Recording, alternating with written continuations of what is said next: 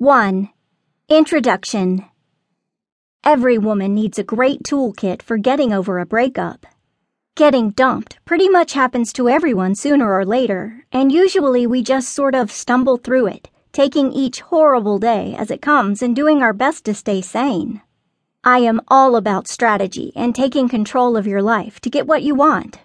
You may not be able to control being dumped, but you can certainly control your response to it.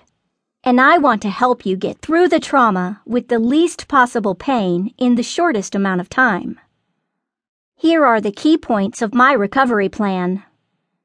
Self-pity is highly underrated. Ditto for self-indulgence. Maintaining your dignity will have a huge payoff. Getting over a guy will suck, but can be freeing, energizing, and sometimes even fun.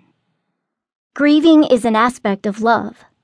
If you love someone and you lose them, grieving them is a loving act, even when they don't deserve it.